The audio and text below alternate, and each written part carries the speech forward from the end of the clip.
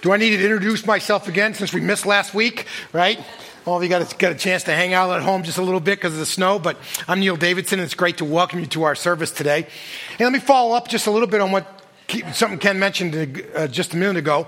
You know, we believe that Sunday morning service is a serious time. So next week we want to try to have some serious fun. So everybody wear their best football jersey or whatever you got, right? And one of those great occasions to dig that 1985 AFC Championship T-shirt out of the bottom of your drawer and put it on, you know. Or if you don't have something, I got a sweatshirt or a couple of T-shirts I can loan to you, or just get a white T-shirt and write 12 on it. You know, you'll fit right in, right? And Lou, you can wear your Jets shirt if you want to, but you have to sit in the back. All right. So, and I'm trying to decide whether I should just wear my Slater shirt or whether I should take my signed Adam Vinatieri jersey out of the picture frame and wear that next week. So we'll see. So anyways, and it depends on how much work it is to put it back in the frame. It's probably really going to be the thing. Hey, the other thing in our handout this morning, there's a mention in there that next week we're going to have an in-person missionary report. And first of all, I want to alert those who participate with us in Facebook Live because of distance, otherwise you can't be here, that there will be a period next time where we're going to go black. In other words, we just can't present it. So we're not going to be able to record this by audio or with the video because they serve in an unsafe area of the world where Christians are actively persecuted. And because of that, we're not going to be able to do any of that. So for the rest of you who are just kind of using Facebook Live as kind of like a convenience thing instead of having to drive down here or whatever, I really encourage you to get out and come because you're not going to be able to hear the story unless you actually have a fanny in the seats, right? So you have to actually be here in person to be able to hear what's going on. And we'd love for you to hear the story as they're going to be with us next week. So just a little explanation about what that's all about. So we're continuing with our series on Mark today, and we're going to get into a subject today that is really, I think, in many ways, just kind of self-evident as you start reading the scriptures, and that following after Christ is really an issue of the heart more than anything else. It's certainly things that we do, but primarily it's an issue of who we are, what our heart is. I mean, you don't get very far into the New Testament, and Jesus kind of blows by all of the behavior stuff and starts talking about the internals, right? He says, you know, you've heard it said, thou shalt not murder. That's true. But I'm telling you, don't even get angry. That's on the inside, right? He says, you've heard that you should not commit adultery. I'm telling you, don't even have a desire that's inappropriate towards somebody else. And he just keeps kind of going with that stuff, right? So he's taking the faith, and it's not just the outside externals, the behavior, but it's the inside. It's an issue of the heart. And so last week, the last time we were together, when we were in Mark chapter 6, Jesus was kind of given a little bit of a verbal slap to his disciples saying, well, you guys are just so hard-hearted, right? You know, you're seeing all the stuff that I'm doing, including feeding the 5,000 with just a small, first century Happy Meal, if you will. Just, small. And yet, somehow or another, you're not applying that to your own circumstances. You're hard-hearted. You're seeing it on the outside, but you're not getting it on the inside. And Jesus picks up with that theme here in Mark chapter 7. If you have a Bible, I'd love for you to turn with Mark chapter 7 with me. If you didn't bring one with you, there should be one right underneath the chair next to you. If not, just push the person next to you out of the way. Grab the one underneath their chair. And if you're using one of these black Bibles that I have out that is underneath the chair, our text today is page 852. 852, Mark chapter 7. And so there's several things I want to do today and as we process this. And so let me kind of give you a picture of where we're going. One, I want to read the text to us. Then after I read the text to us, I want to go back and make sure we really understand the dynamics. I mean, part of my goal every single week is for you to walk out that door better understanding the word than when you walked in. Right? I want to make you responsible on how you handle the Word of God before Him by knowing what it is, what it says, and then you can go out and have a conversation with God about how you're going to respond to it. But then in keeping with our theme in the Gospel of Mark, I want to go back through and pick out, and Mark's got two major agendas as he tells us parts of the life of Jesus. He doesn't tell us everything Jesus did, doesn't tell us everything that he said, but as he works through, he's trying to paint a picture where you and I can absolutely believe that Jesus Christ is the Son of God. And that's good news. It's gospel. And I want to use this passage to show how Mark does that. But then Mark is also very conscious of the fact that following after Christ is challenging. And there's ways that you can really stumble with that because he did that. And so did the person that he learned the gospel story from, Peter. And so he goes back and he tries to highlight, if you will, through the dynamics of what we see in the text, some of the challenges that we face in being a faithful follower of Christ.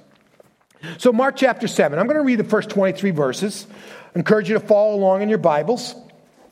And I'll make a few comments and then I'll back up and explain the big pieces to us. So the Pharisees and the scribes, i.e. religious leaders from, these are the religious elite, right? The Pharisees and some of the scribes who had come from Jerusalem gathered around him. They had come from Jerusalem, they had traveled north to the area of the Sea of Galilee, and they had come to check out Jesus for a second time like they had in Mark chapter 2. They observed that some of his disciples were eating their bread with unclean hands, that is, unwashed hands. Just like your 7-year-old, right? You know, they're eating their bread with unclean, that is, unwashed hands. Whole different reason than hygiene. For the Pharisees, in fact, all the Jews, will not eat unless they wash their hands ritually, keeping the tradition of the elders. Mark here is providing some background information for people who don't really understand the ways that the Jews really did things, right? So it says all the Jews will not eat unless they wash their hands ritually, keeping the tradition of the elders. We're going to come back to what that means. And when they came from the marketplace, they don't eat unless they have washed.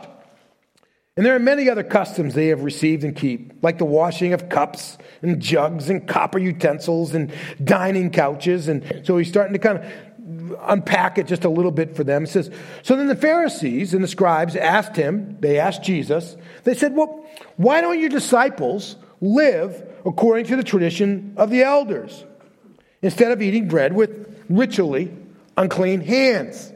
So part of their strategy, they've come up to check out the orthodoxy of Jesus. And because of their prior visit, they are already biased, predispositioned against him. But they know that Jesus is popular. I mean, when you feed everybody, right, it makes you popular. When you heal people, it makes you popular. So what they want to do is they want to discredit Jesus through his disciples. We want to prove that the tree is bad because the fruit that's coming from it isn't good. And so they looked at, your disciples, they're not ritually washing their hands. So when they eat, they're eating, everything they touch becomes defiled. They're eating it, that makes them defiled, and therefore nobody should be listening to you. Why are your disciples eating with unwashed hands? So he answered them, man, I'm glad you caught that. I got to fix this. It's not what he says. He answered them, verse 6, Isaiah, now that's a prophet, one of the big guys from the Old Testament, says Isaiah prophesied correctly about you hypocrites. Somebody who looked one way but was really another. It says, he prophesied correctly about you hypocrites. As it is written, these people honor me with their lips, but their heart is far from me. And sing the songs, can read the scripture, quote the passages, but their heart is far from me. They worship me in vain, teaching as doctrines the commands of men. So disregarding the command of God, you keep the tradition of men. He also said to them, you completely invalidate God's command in order to maintain your tradition. For Moses said, honor your father and your mother, right? So Jesus here he said, you are taking the traditions of men and you use those as a basis, a justification before God to actually disobey the command of God. And here's the example of many, right? It says, Moses said, honor your father and your mother. That's one of the top 10, right? 10 commandments. Right? But halfway down, honor your father and mother, so it may be well with you in the land. It says, honor your father and mother. And it's so important that whoever speaks evil of their father and mother must be put to death. which is a good reason why my kids should not be alive anymore today. And some of you have had that same experience, right? But you got to bring some other stuff into it, right? But you say, if a man tells his father and mother, whatever benefit you might have received from me is korban, in other words, it's under an oath, that is a gift committed to the temple, you no longer let him do anything for his father or his mother. We're going to come back to what he's referring to in that in just a moment. But he said, here it is. Guy's got something. He's made a commitment to God, but the way you understand that puts him in a position where he can't actually honor his mother and his father. One of the primary ways in the ancient world that you honored your parents was you cared for them when they got older. There wasn't nursing homes, there wasn't Social Security, there wasn't Medicare, there all that kind of stuff. So you took care of your family. That's why people had lots of kids. They hoped at least one of them would turn out to do something who could take care of them in their old age, right? And so he said, but now you got around and say, well, sorry, I can't help you. Check down the street. I think there's a soup kitchen down there. They might give you something, because everything I've had, I've committed to God. And I can't help you. Interesting, right? You revoke, verse 13, you revoke God's word by your tradition that you have handed down. And you do many other similar things, such as when you're on your way up to Jerusalem to serve in the temple and there's a guy who's beaten up on the side of the road, you pass by on the other side because you don't want to get defiled. That's the Good Samaritan, parable of the Good Samaritan, right? You got lots of other traditions you do. And I can't help him. I get bloody, I'm going to be defiled, I can't do my job. God doesn't want me to miss my job in the temple, so I'll just leave this guy to die on the side of the road. And he'll understand why I don't love my neighbor as myself. Right? So, in many other ways, you do similar things. So, summoning the crowd, he told them, listen to me, all of you, and understand. Just don't listen. Think it through. Understand it. Apply it. Know what I mean. Nothing that goes into a person from the outside can defile him. And their heads go, boom. It's like, it'd be like if I said to you today, you know what? Getting educated just really is a stupid idea. Don't learn how to read and write. It's just going to screw up your life. How many of you would say, wow, that sounds great? I mean, we'd say, no way. When you say, you know what you eat and how you eat it has no impact on who you are spiritually, you're like, what are you talking about? That's like saying learning how to read or write is stupid. I mean, it is so out of their worldview. He blows their mind, right? He literally blows their minds, right? And so, but the things that come out of a person, the latter part of verse 15, nothing that goes into a person from outside can defile him, but the things that come out of a person are what defile him. So if anyone's got ears to hear, he should listen. So he's so blown up their world, when they get into the house away from the crowds, the disciples come and they say, what in the world do you mean? We have spent our entire life making sure we didn't eat green beans with bacon in it, right? We spent our entire lives doing all this stuff, washing just right, whatever, so that when we eat, we don't get anything on the inside, because we know on the inside we're pure already, and if we can just keep stuff from the outside from going in, we're not going to screw up that purity. And Jesus says, it's on the inside where you're impure. And they're like, you got to fill in the blanks for us. We don't get it. We don't get it. And so he says to them in verse 18, are you still lacking in understanding? Don't you realize that nothing that going into a man from the outside can defile him? For it doesn't go into his heart, right? Well, when you bite into that piece of ham, it doesn't travel to your heart. He says it travels to your stomach and it's eliminated. That's why we have indoor plumbing, right? And that's why we have bathrooms, right? It gets eliminated. I don't want to be any more vivid than that. Just let your imagination go, right? So as a result, he made all foods clean. We're going to leave that aside for now, but that's probably a reminiscence of Peter's vision in the book of Acts of the sheet coming down with all the animals on it. And it says, then he said, what comes out of a person, that's what defiles him. You see, from within, not what goes in, but from within come evil thoughts. And from evil thoughts, you get sexual immoralities, thefts, murders, adulteries, greed, evil actions, deceit, lewdness, stinginess, blasphemy, pride, foolishness. All these things, all these evil things come from within. And those are the things that defile a person. It's a matter of the heart, not a matter of behavior. It's not that behavior doesn't matter, but it's why you're doing what you're doing. It's a matter of the heart. So let's unpack this just a little bit. This congressional investigation team comes up from the temple in Jerusalem. And they're trying to see if Jesus is Orthodox or not. And their suspicion, their guard is already up to say, he's not, this guy's a danger, right? Because he's teaching stuff, he's doing stuff, he's living stuff that's different than everything that we've taught.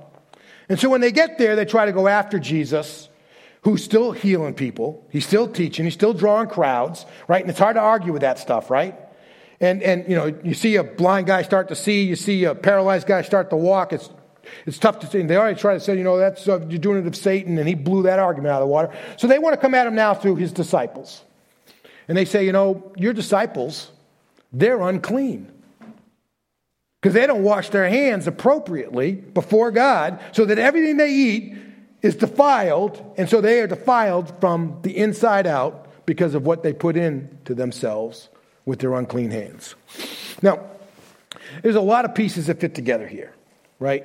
So, you got the tradition of the elders, and then how this all comes down to where we're at. So let me unpack some of this. All right. So one of the first things I want you to recognize is that the command to wash your hands ceremonially before you eat is not in the Bible. Not. You could go start in Genesis 1:1, get all the way through the end of Deuteronomy. You're not going to see that anywhere. Right? So it was something they inferred from all the other teachings that were in there. And that really started out in a healthy place. Meaning that this whole thing that he's talking about, the tradition of the elders, actually started to take root when the Israelites returned to the promised land after being in exile in Babylon. Right? When you know, they had gotten so far from God, like Isaiah said, they were honoring God with their lips, but their hearts were so far from him that God had passed judgment on them, sent them off into exile. And when they came back into the land, by God's grace, there started to be a group of people who said, man, we don't want that ever to happen again. So we need to figure out what it really means to obey God in every circumstance of life. So they started taking the laws that were in the Old Testament, and roughly there's about 1,000 of them, right? There's a lot of them. And they just started building. And pretty soon they went from just having a thick book, right? So they took the 5 pages, you know, the 5 chapters at the beginning, and then they turned it into a whole book, and then they started to have volumes, and before you know, they had the, you know, Encyclopedia Britannica, right? You know, it just take shelf after shelf after shelf of all this stuff. And somewhere in the midst of theirs, they looked at all of this, and they thought about, you know, Gentiles and this and that, whatever. They said, you know, this is what you're going to do to stay clean. If you go to the marketplace, you might touch something that's been touched by a Gentile. So when you come home, you have to wash completely. And they would get into these ceremonial baths, and they would wash off any of the defilement that might have gotten on them by the Gentiles. They had everything that they used. He refers to copper utensils and this and that, whatever. Everything had to be purified every time before they used it. And if it was an earthen pot and it, you know, made out of like basic pottery, mud type stuff, if it got defiled somehow, you had to shatter it. And you had to shatter it so much that not a single piece would hold enough oil to anoint your small toe. This is how exacting they were getting, right? You know, and so what they came up with is then before every meal and between each course in a meal, they said in order to stay clean, and remember, this isn't in the Bible, right? You know, it's not in the Old Testament. To stay clean, you had to wash your hands so that you had to have a vessel that was clean, that was filled with water. And then you had to have enough water, at least enough water to fill an eggshell. And what you did is you held your hands together, and somebody would pour the water over your hands, and it had to reach at least down to your wrists. And then they would you know, wash their hands like this. And then, because you had the dirty water coming down, you had to turn your hands over, and they had to use the exact same amount of water on the other side to let it all run off so the defilement could be washed away. Right? And this became a part of what was known as the tradition of the elders. It's an oral tradition at the beginning, and then it started to be written down. It was known as the Mishnah, and some of it found its way into the Talmud as well. And it was interesting that, so this teaching of the rabbis started with, we don't want to ever be unfaithful to God again. But then they got to a place where it was so rigid, they actually said that it was more dangerous spiritually to argue or contradict the teaching of the rabbis than it was to contradict the Word of God. Right? You get one over the other. And so things started to happen. And Jesus uses an example out of that. He says, all right, let's take this chapter, Numbers chapter 30. It talks about giving oaths. Back before we had lawyers who could create 19,000 documents for you to borrow $3 from somebody, right? That kind of idea. Basically, your word was your bond, right? You remember the old days? I remember my dad saying, I remember when you could just shake hands and make an agreement, and that was binding, right? So back in those days, it said, the Numbers chapter 30, this is a nomadic people at this point, right, making their way to the promised land. God said, you know what? You give your word, you make an oath, you got to keep it, especially if you make an oath to me. So then it raised some questions, and Moses lays it all out. You got to remember, different time, different world. It's very patriarchal. So what happens? So guys will say, well, what happens if my wife makes a commitment, but I, as the husband, don't agree with the commitment? Well, they kind of gave you like a 72-hour rescind kind of period of time. You could say, no, we're not going to do what my wife said. Not what you're going. And you could do the same thing for your teenage daughter, right? And that's what almost the whole chapter deals with. But they had taken these couple of verses and they had developed this elaborate thing. So this is kind of where it started. So imagine you come on a Sunday morning and a miracle happens. You're actually moved by one of my sermons, right? And so and you say, I commit everything I have to God, right? Imagine that. So imagine they have that kind of a synagogue or temple experience, right? God, they're so moved. And then 20 years later, their parents show up and say, man, we're dying of starvation. We need some help. We just can't take care of ourselves. We can't make our meals. And you say, you know what? I think I'll sell a couple of acres off of the back 50 and hire somebody to take care of my family. And the rabbis would say, no, you can't do that because you committed everything that you had to God.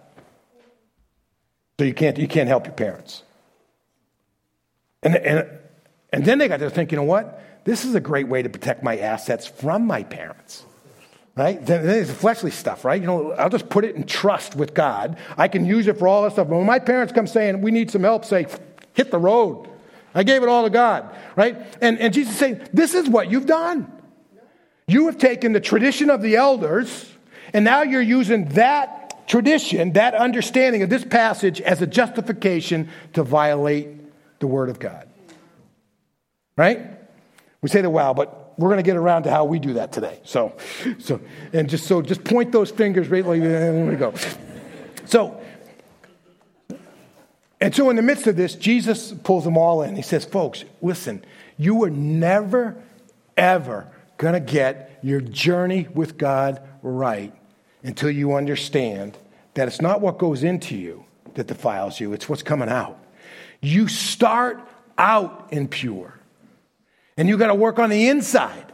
It's not that you're perfect. It's not that you're pure on the inside and you can somehow mess it up by what you do or what you eat, but you are impure on the inside. That doesn't mean God doesn't love you. God's not going to forgive you. That's why I'm here, is to provide a means for you to be forgiven for all that stuff, that kind of stuff. It goes in lots of different ways. But you start out in that place. It says you got to say it's from within that this stuff comes. And until you and I get that right, we can look like we're so close to God, but we can be so far. Right? We're hypocrites, to use Jesus' terms. We can look the part, man. You can sing the song. You can even be in harmony, right? You can quote scripture. You can, you serve a lot. You do all that stuff. But until you and I recognize that it's not that behavior that makes us close to God. It's where our heart is that makes us close to God. We can be these hypocrites who are so close, but yet so far. Right? And so it's an incredible thing. So let's unpack this just a little bit using our two filters, all right? So we're shifting gears. Everybody, here we go. All right, we're shifting gears. You all drive automatics anyway, so you don't know what I was doing there. How does this passage prove to us that Jesus is the Son of God? Let me give you two things. One, Jesus teaches with authority because he is the authority. He is the Son of God. Jesus teaches with authority because he is the authority. He is God's son. He is the lawgiver, right? He is the teacher. And so with that, you got these religious guys that have come up. They've got all the academics. They got the PhDs on the wall. They got the resume that just won't end. They got all that stuff. But Jesus teaches with authority because he is the authority, right? Secondly, this is again a part of the case that Mark is building to show why the people of God didn't recognize the Son of God when he was in their midst. Right? One of the biggest critiques was who is Jesus? Not his old people didn't even accept him as the Son of God, right? So how do you expect us to do that? Mark's saying, this is how you can believe. This is why they rejected him, right? They were so far from God, right? And etc. So those are the two major points on that. But I want to shift gears here into what does this really say to us about us and our journey in following after God? And here I want to give you just three points. I won't say that they're quick points, but I'll try to do them quickly, right? You and I, as we follow after God, we're the kind of people who get up on a Sunday morning, take a shower, and get out to church for 9 or 10:30. Those of us who are in that place, we need to be consciously aware that we can look like we're close to God, but we can really be far from him. Right? We can see, one of the ways we do that is we look at our faith and we say Christianity is about behavior modification. And it's not. And so when you and I, we show up on a regular basis and we have this idea of all right, this is what I'm supposed to do, right? On Sunday mornings, you get up, you go to church, whatever. And you got the traditions, and we let that be a substitute for actually changing our hearts within inside. You and I we can be close to God, at least we look like it, but we can be really far from him. And part of what Mark said, you got to be conscious of the fact. Every single day, as we get up and walk with God, we need to be conscious of the fact that we can look like we're playing the part. We can honor God with our lips, like Isaiah says, but our hearts can be far from him. I had a friend of mine who took on the pastorate of a church that really wasn't biblically rooted and got themselves into trouble very early on in their ministry. They actually didn't stay there very long because they made this statement. They said, sitting in a church pew on a Sunday morning doesn't make you any more of a Christian than sleeping in a garage makes you a car. Right? And I know that's kind of silly, but you think about it. You can sit in life group. You can sit in this thing. You can memorize scripture. You can offer prayers. And you can still be far from God and commit egregious sins in his eyes. And we've seen it, right? We've experienced it in our own journey. So part of what he said, you got to be conscious of the fact that we can look like we're close to God, but actually be very far from him. Here's the second truth I really want you to get at. And we're going to hang here just for a little bit. We need to be mindful that it really is possible and it's really dangerous for us to actually be faithful to our convictions and still disobey the Word of God. That's a mouthful, right? So let me say it again, right? I think part of it is we need to be mindful of the fact that we can be doing what we think is right in the eyes of God and using that as an excuse for actually disobeying him.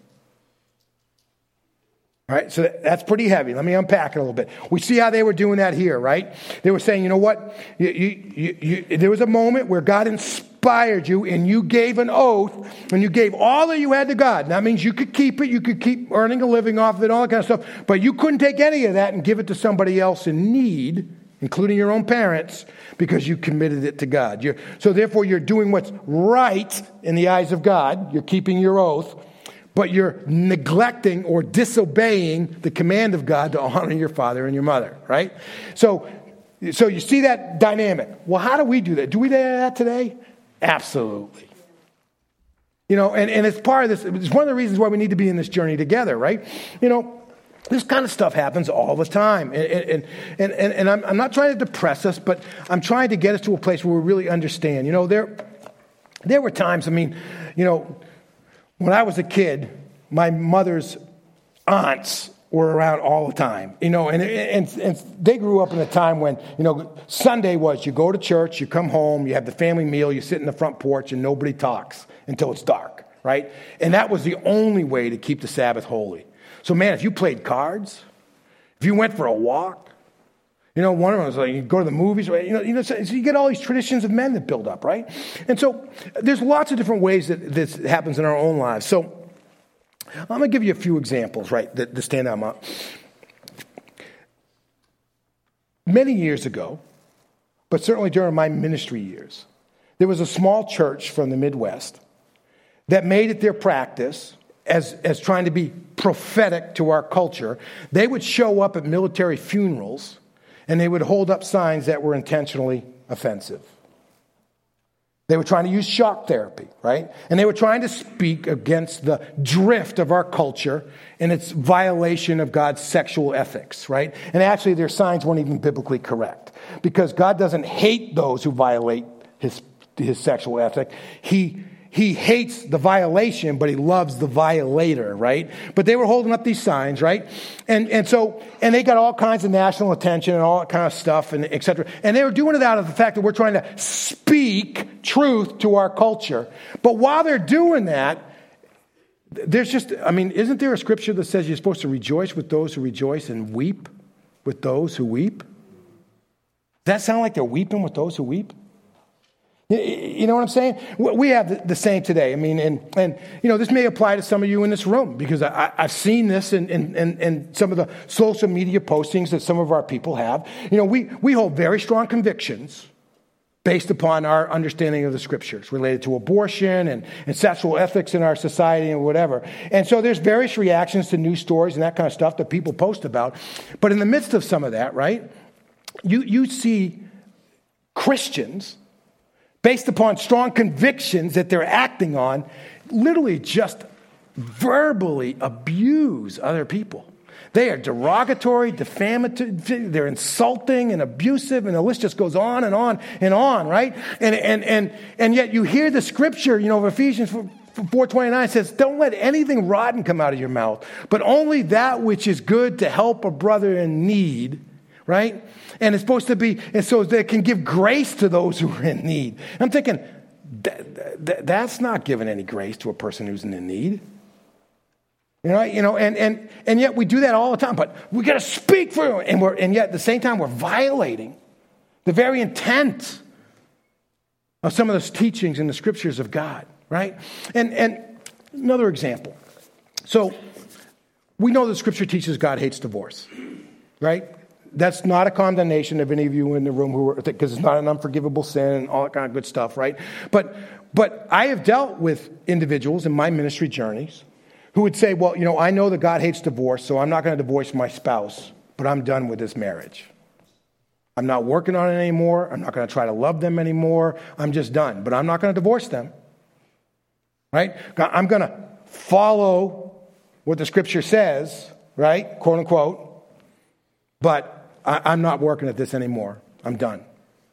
And yet, really, the act of divorce, dividing things up legally, that's a tradition of men, right? But in their hearts, they've already divorced them already, right? Because the scripture says you're supposed to go all in, right? You're supposed to love your wife as Christ loves the church, right? You're supposed to, you're supposed to be all in to bless and encourage, whatever. And yet somehow or another we say, well, I'm okay with God because I haven't divorced them, even though in our hearts we've checked out a long time ago. You getting the idea of how we do some of this stuff, right? I got an email this week from somebody in response to my column says, processing with some friends over coffee, what you talking about. I said, yeah, it's to say that, some of the people who are serious about their Christian faith are the most sharp-tongued, mean-spirited people in the way they talk about others because they have all different views in them. Right? And so we take the traditions of men, right? We can use honoring God as a pretext for actually violating the intent of God. Is that making any sense? And it comes back to the fact that it's what's on the inside, not what's on the outside. It's about character transformation. And that's really my third point. You and I need to never forget that this journey that we're on isn't about behavior modifications. It's about inner transformation. It's about becoming Christ-like, right? It's about becoming Christ-like. And sometimes I think we substitute our spiritual habits in place of. And so I use this example in the first service, right? When I was in high school, I always went to church. My family took me to church, that kind of stuff. But for the most part, there were certain seasons, especially earlier in high school, where kind of being serious about my faith wasn't really something that was important to me. It was more about fitting in and achieving, especially in the athletic world. So I was playing on a football and lacrosse team. And like everybody else in the team, foul language was just a part of the journey, right? You got beat, by somebody one-on-one in lacrosse, or you missed a tackle or whatever. You just swore, right? F this, S that kind of stuff, right? I don't know if you can say that from the pulpit. Maybe we should delete that later, Rick. But then then when I started taking my faith seriously, I was thinking, man, I got to stop doing that, right? And it took a journey, but I got to a place where I stopped saying that stuff. And I was like, yes.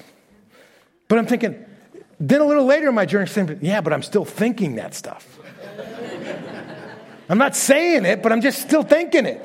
And then you read a passage like this and you're saying, not so much like this anymore. It's like, oh no, and somehow we do that. So I've managed, so some of us have sharp tongues. They get extra sharp when we're angry, right? And some of us have more willpower than others, and we can actually get to a place where we control our tongues. But sometimes the inside's getting even worse. Right? We're not expressing it, so we're not letting the pressure out, right? So the pressure's building up. We're angry, we're bitter, but God, I'm not saying anything anymore, and that's not what it's about. It's about character transformation. I'm not saying the behavior doesn't matter, because the behavior can take us down paths, create challenges we don't want. It's like a slinky can just kind of keep going downhill kind of idea and drag us with it. But that's not enough. It's not what you put in. It's not what you do. It's why it comes out that matters. It's about character transformation, right?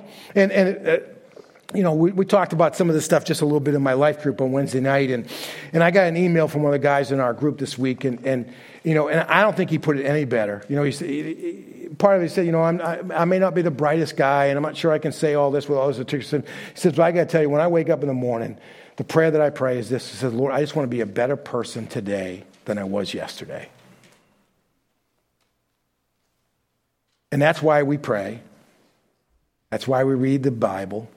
That's why we listen to the Spirit and bring conviction to our lives. It's why we serve. It's why we go to church. It's why we fellowship with others, and you go right on down the list. We do all of that stuff because we want to be more like Christ today than we were yesterday. And it's not just about what we do. It's about who we are. And here's the promise at the end of that journey, right? This is the promise that Jesus gives us. Blessed are the pure in heart, because they're the ones who are going to see God. When you and I refuse to give in to our traditions and allow what we believe to be a cover, if you will, for disobedience, but we really let God begin to change us from the inside out, when we really are changed in our hearts, we get to see God. Blessed are the pure in heart, for they shall see God. May we all be pure in heart as we seek after God. Let's pray together.